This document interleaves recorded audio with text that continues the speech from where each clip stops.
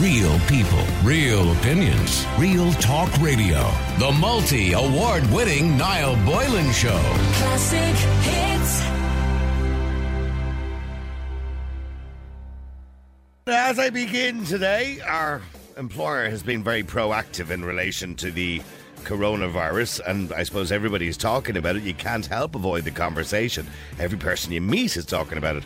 And now I have in front of me a packet of W5 antibacterial multi-surface wipes with strict instructions from our boss by email this morning that every presenter must clean his station before and after his gig, which I think is very proactive, and I think all employers should be proactive in talking to their staff about hygiene.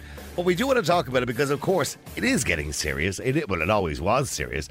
And the first case of the coronavirus has been diagnosed in Northern Ireland. The patient, who is understood to be a female, travelled from Northern Ireland via Dublin, i.e. they came from Italy on a flight into Dublin Airport in the last 48 hours. Now, HSE official has confirmed all passengers who shared the flight with the woman who tested positive for the new coronavirus have been contacted. That contradicts a story I heard earlier on today where it's only passengers in two rows immediately in front and behind. So we don't really know how true that statement is. But anyway, all of those have been contacted who need to self-isolate. Although we're not really being told whether she travelled by train or by bus. Now, according to a statement, by the way, from Iarnród Éireann, they have said that they confirmed that it carried out a full deep clean on the Dublin to Belfast Enterprise train service overnight. But they also said it's not clear how the woman travelled from Dublin to Belfast, and the train service carried out the clean as a precaution. So it's a bit bizarre that we're being told that Iarnród Éireann cleaned the train, but we're not being told if she actually went by train. And then I heard a taxi driver this morning saying that next week when the Italian fans, even though the match is not on, are coming from Italy, because they're still going to come anyway. If you've booked a flight to Dublin for the weekend, you're probably still going to go and make it a little holiday. So they're probably still going to come here. They're not going to cancel their flights. And a taxi driver said he works in Dublin Airport and he's not going to go to work that day because he said he's worried. And I think everybody's a little bit worried because of maybe a lack of information. And there's also misinformation out there as well about, the do's and the don'ts and what we can do and what we can't do. And is everything just going to happen whether we like it or not? So to give us a bit more information is Dr. Kim Roberts, who's an assistant professor of virology at the Department of Microbiology at Trinity College. Good afternoon to you, Kim. Hello. We're all very concerned, we're all very confused, and we're all very worried about what we should and shouldn't do and what the inevitability of this whole thing is. I mean, where do we stand now? I mean, is it just a matter of time, I suppose? I think there are an increasing number of cases around the world, and it was a matter of time before we had a case in Ireland. Mm-hmm. So the events of yesterday, I don't think surprised really many people. We just didn't know when, yes, yeah. Exactly, we didn't know when. However, it's really worth remembering that this is an isolated case and we don't yet have any evidence of any widespread transmission of the virus in Ireland. So now is a really good time to be asking all of these questions and to thinking through how we can best prepare ourselves for the potential that the virus might spread around more. Is it a pointless exercise, for example, as Simon Harris said, he believed it was ineffective, for example, to scan people at the airport coming from certain destinations via Italy, for example, or Northern Italy. Is that a pointless exercise because, look, it's going to happen anyway, and, standing there with a thermometer and sticking it on everyone's head coming off a flight is a kind of pointless exercise? Is that a pointless exercise? Yes. It's not recommended by the WHO. Right. To scan at points of entry, so airports and ports. And in part because what we've learnt from previous outbreaks is that unless you completely close down a border, which is very difficult to do. Well, that's economic disaster, yes. Yeah. Exactly. So it has huge implications. And it has huge implications. So that's not going to happen. Unless you do that, interventions at borders are fairly limited. If you think about the type of people that might be picked up out with a scan at the airport, so a thermometer check or a questionnaire about their health, you're probably going to pick up those people who are feeling unwell, who, if they see posters saying, if you're feeling unwell, here is how to get advice, would act on that advice. But you're not going to pick up a whole load of other people who may develop symptoms further down the line in the next few days. So, for example, for this particular virus, It takes between 1 and 14 days for somebody who's exposed to the virus to develop symptoms. On average, it's about 5 days. So if they get on the plane in less than 5 days since they've been exposed to the virus, they're going to develop symptoms whilst they're already in the country, but they'll have been missed at any kind of airport check. I mean, is it possible, Kim, that there are hundreds of people, and somebody just gave me this theory last night in relation to, say, China, where we know currently there's about 70,000 people who have the virus. We know, sadly, over 3,000 people have died. But is it possible that that number is actually 2 or 3 times that and people just haven't presented themselves? Is it possible in Ireland that maybe 100 people might actually have it but just think they have the flu and they'll recover from it and they'll be grand? Is that possible that people have it, just don't know they have it, and are not going to go wandering into hospital saying, I think I have the corona, when really I probably just have a flu? I think we're not quite at that point yet. So we think that most of the transmission of the virus happens from people who are showing symptoms.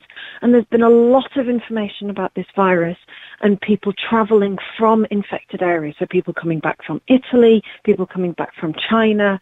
And if they have symptoms, those people have been strongly encouraged to contact their GP, who then set up notifying the HSE and putting all of the systems in place to identify if these people have the virus or not. Remember, over 90 people have been identified in this way and have been tested and proven to be negative for the virus. So there doesn't seem to be the evidence that we have lots of virus in the country at the moment.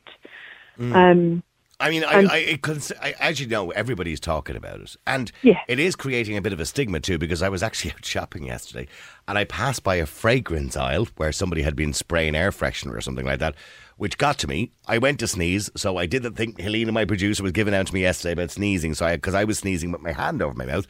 But when I sneezed into my elbow, right? And 2 women further down the aisle looked at me like I just murdered their firstborn. And I felt so bad. And I'm going, they're looking at me wondering, do I have the coronavirus? There is this kind of sense of panic at the moment, isn't there? Absolutely. And I would say that there is a sense of wariness, particularly on public transport, as you say. You know, somebody coughing and sneezing on the bus, they're going to probably get dirty looks from the neighbours. But remember, there are lots and lots of other conditions that can cause these very general symptoms. Okay, well, let's just allay some of the fears. Okay, we know that about 700,000 people die every year of the flu in the world. Okay, in relation to coronavirus, let's just say it's another virus that we have to deal with, like the flu, and becomes pandemic. What the mortality rates, of the two? What are we looking at? The flu, I believe, has a mortality rate of 0.5%. I think the mortality rate, or has that changed? It's about 2% at the moment. Is that still the same, 2%?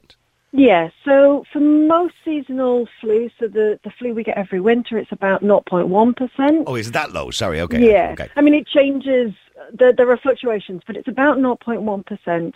And for an overall, the mortality rate at the moment, it's a number that changes frequently, but is about 2% for the new coronavirus. And why is that higher when we hear that the symptoms for corona and the flu are quite similar in a sense? I know the swine flu is different, where people used to get a headache with it as well. That has a lower mortality rate too, and did spread around the world. We couldn't stop that either.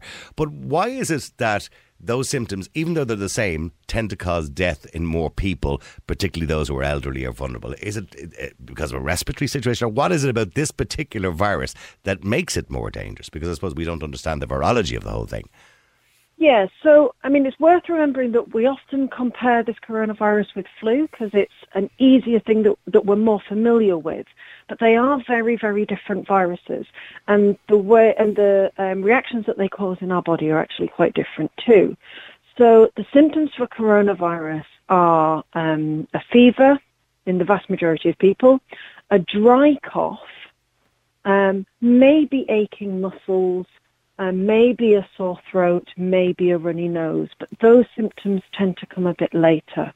But they sound exactly like the symptoms you might get from the flu, don't they? Absolutely. And this is the confusion for people. We don't know. So are we going to get to a point where we're going to have loads of people presenting themselves thinking they might have coronavirus, and our health system is going to be stretched, it's already stretched as it is, with people who just have the flu?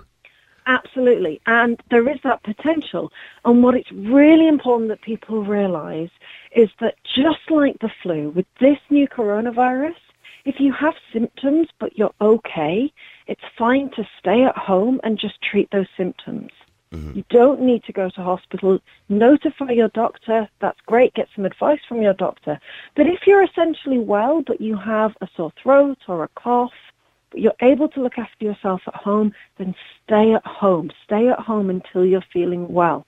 That will dramatically slow down the transmission of the virus and help the health services cope with the cases where they actually do need medical assistance.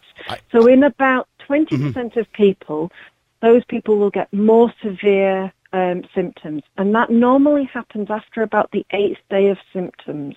So it'll start off being the same. It'll start off with a fever and a dry cough. The aching joints, aching bones, exactly. But instead of starting to recover after 8 days, those people will continue to struggle with breathing. They'll get shortness of breath, and the virus can cause a more severe infection in their lungs. And it's those people who really need to reach out to the doctors and get medical advice and go to hospital if necessary. Okay, and that's for antibiotics for the symptoms that carry on from the coronavirus, not the coronavirus itself, but the other symptoms that it creates. Yes. If I could ask you to predict, because you being a virologist, you know how these viruses evolve and how they change from host to host and how they adapt to different circumstances. And they'll even adapt if we produce chemicals or some pharmaceuticals to try and stop it. They will adapt around those. If I could ask you to predict, Kim, from your experience, where do you think this is going to end up? I know that's a tough question and I put you on the spot. But if I said to you in a year's time, what do you think is going to happen? Is it going to go away? Do you think that we can manage to control it to a point where it'll go away?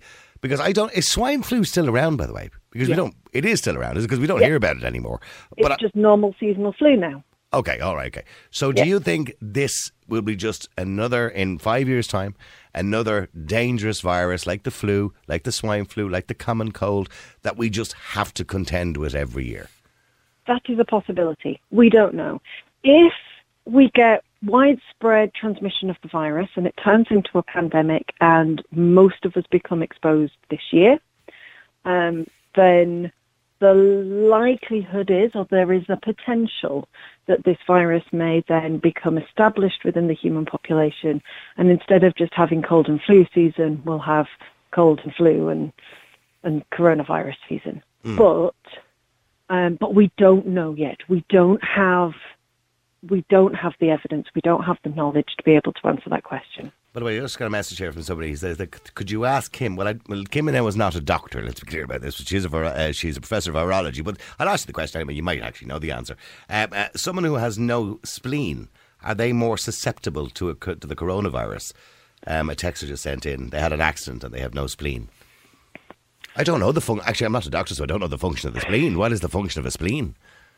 Well, I wouldn't, so I'm not a medical doctor and I don't think it's my place to kind of comment on the impact of the virus on particular conditions. But I think it would be fair to say that those who have underlying conditions or other conditions or respiratory conditions or asthma or other conditions that would affect your respiratory system more so would be the ones that would have to take a little bit more caution, or maybe they're receiving cancer treatments or whatever it happens to be. Absolutely. Those people who are at greater risk of a severe infection are those people who are generally over 50, but also those people with underlying health conditions. Okay, so by the way, I just got on my screen here that because the spleen plays a crucial role in the body's ability to fight off bacteria, living without the organ makes you more likely to develop infections, especially dangerous ones. Well, if that is the case, I would imagine, I'm not even a doctor, but I would imagine, yes, you would be in a more vulnerable situation. And if you did notice any of those symptoms, that you should immediately go to see your GP or talk to your GP. Don't go and see them, give them a ring and talk to them. But in relation to, very quickly then, I suppose the things we can do as the people and citizens of this country to try and help the health services to contain this and stop this. The obvious things, I have a packet in front of me here of W5 antibacterial multi-surface wipes. Does that make a difference? Absolutely. So the way that this virus is transmitted is through respiratory droplets. So the droplets that we produce when we cough.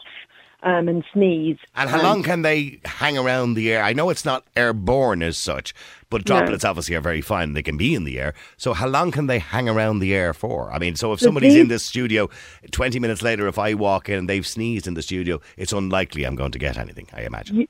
If you walk in 20 minutes later, you won't be breathing in that virus because these particular large droplets, they land pretty quickly, and they land about a metre away. Okay. So if you go visit somebody who is sick, standing a metre and a half away is a good way of protecting yourself. Okay. So, however, if somebody sneezed in that room, if they haven't wiped down the surfaces around them, you could then put your hand down on that surface, pick up the virus, and then if you touch your face, your mouth, your nose, or your eyes, you could then infect yourself with the virus. So one of the big routes of transmission for this virus, we think, is when we touch a contaminated surface and then touch our mouths. And how long can it live? Like if I had it now and sneezed here on this desk by accident, right? I just got a sneeze. And how long will it live on that desk for? Does it depend on the temperature of the room? I mean, how long can it survive on that piece of wood? It depends on the surface that it's landed on, and, as you say, the temperature in the room, and whether or not those droplets dry out very quickly. But viruses can survive on surfaces for hours. Do viruses like warm weather or cold weather? What are they? Or do they adapt? Viruses are just pieces of genetic materials that don't really think about anything. But why? But they can. The conditions of the environment can have an impact on how long those particles survive outside of a host. But for this virus, we don't have the data yet to know how it's going to behave in terms of humidity and temperature. Right. Okay.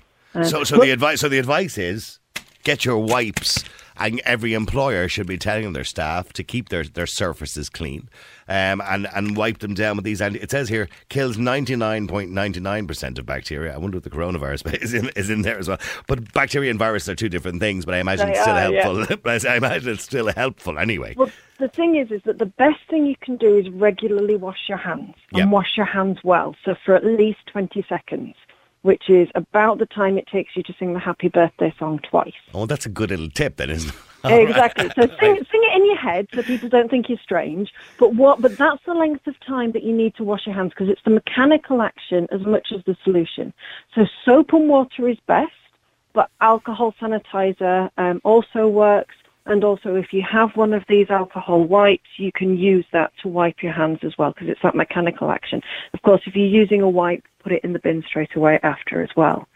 Right. So regularly wash your hands. Wash your hands before you eat. Obviously, wash your hands when you go to the bathroom. But if you're travelling on public transport, wash your hands as soon as you get into work. Wash your hands if you've been shaking hands with lots of people or if you've been interacting with lots of people. We are hoping as well, by the way, the Catholic Church will make a statement in relation to that, because the question has been asked a few times about Sunday Mass and the idea of the show of a sign of peace, which is shake, which I always find very awkward, by the way. But when you turn around and somebody doesn't shake your hand, you're kind of standing there going, Okay, so there's people maybe should just wave at each other or give each other a thumbs up or something like that. Absolutely, or if you want to have that contact, elbow to elbow can work quite nicely. There you go, a little elbow to elbow. All right, well listen, it's been wonderful talking to you. It's been very, very informative, and I know you're not too over familiar with the actual particular case in Northern Ireland and how it got up, but I know taxi drivers at the airport are all in a panic, and everybody who's in a panic who's been in close contact possibly with that woman. But of course that's not your department, Kim, but I understand. I think they've got a lot of useful information out of what you said today. Thank you very much indeed. Thank you. Kim Roberts, Assistant Professor of Virology at the Department of Microbiology at Trinity College. Real people, real opinions, real talk radio. The multi-award-winning Niall Boylan Show. Classic hits.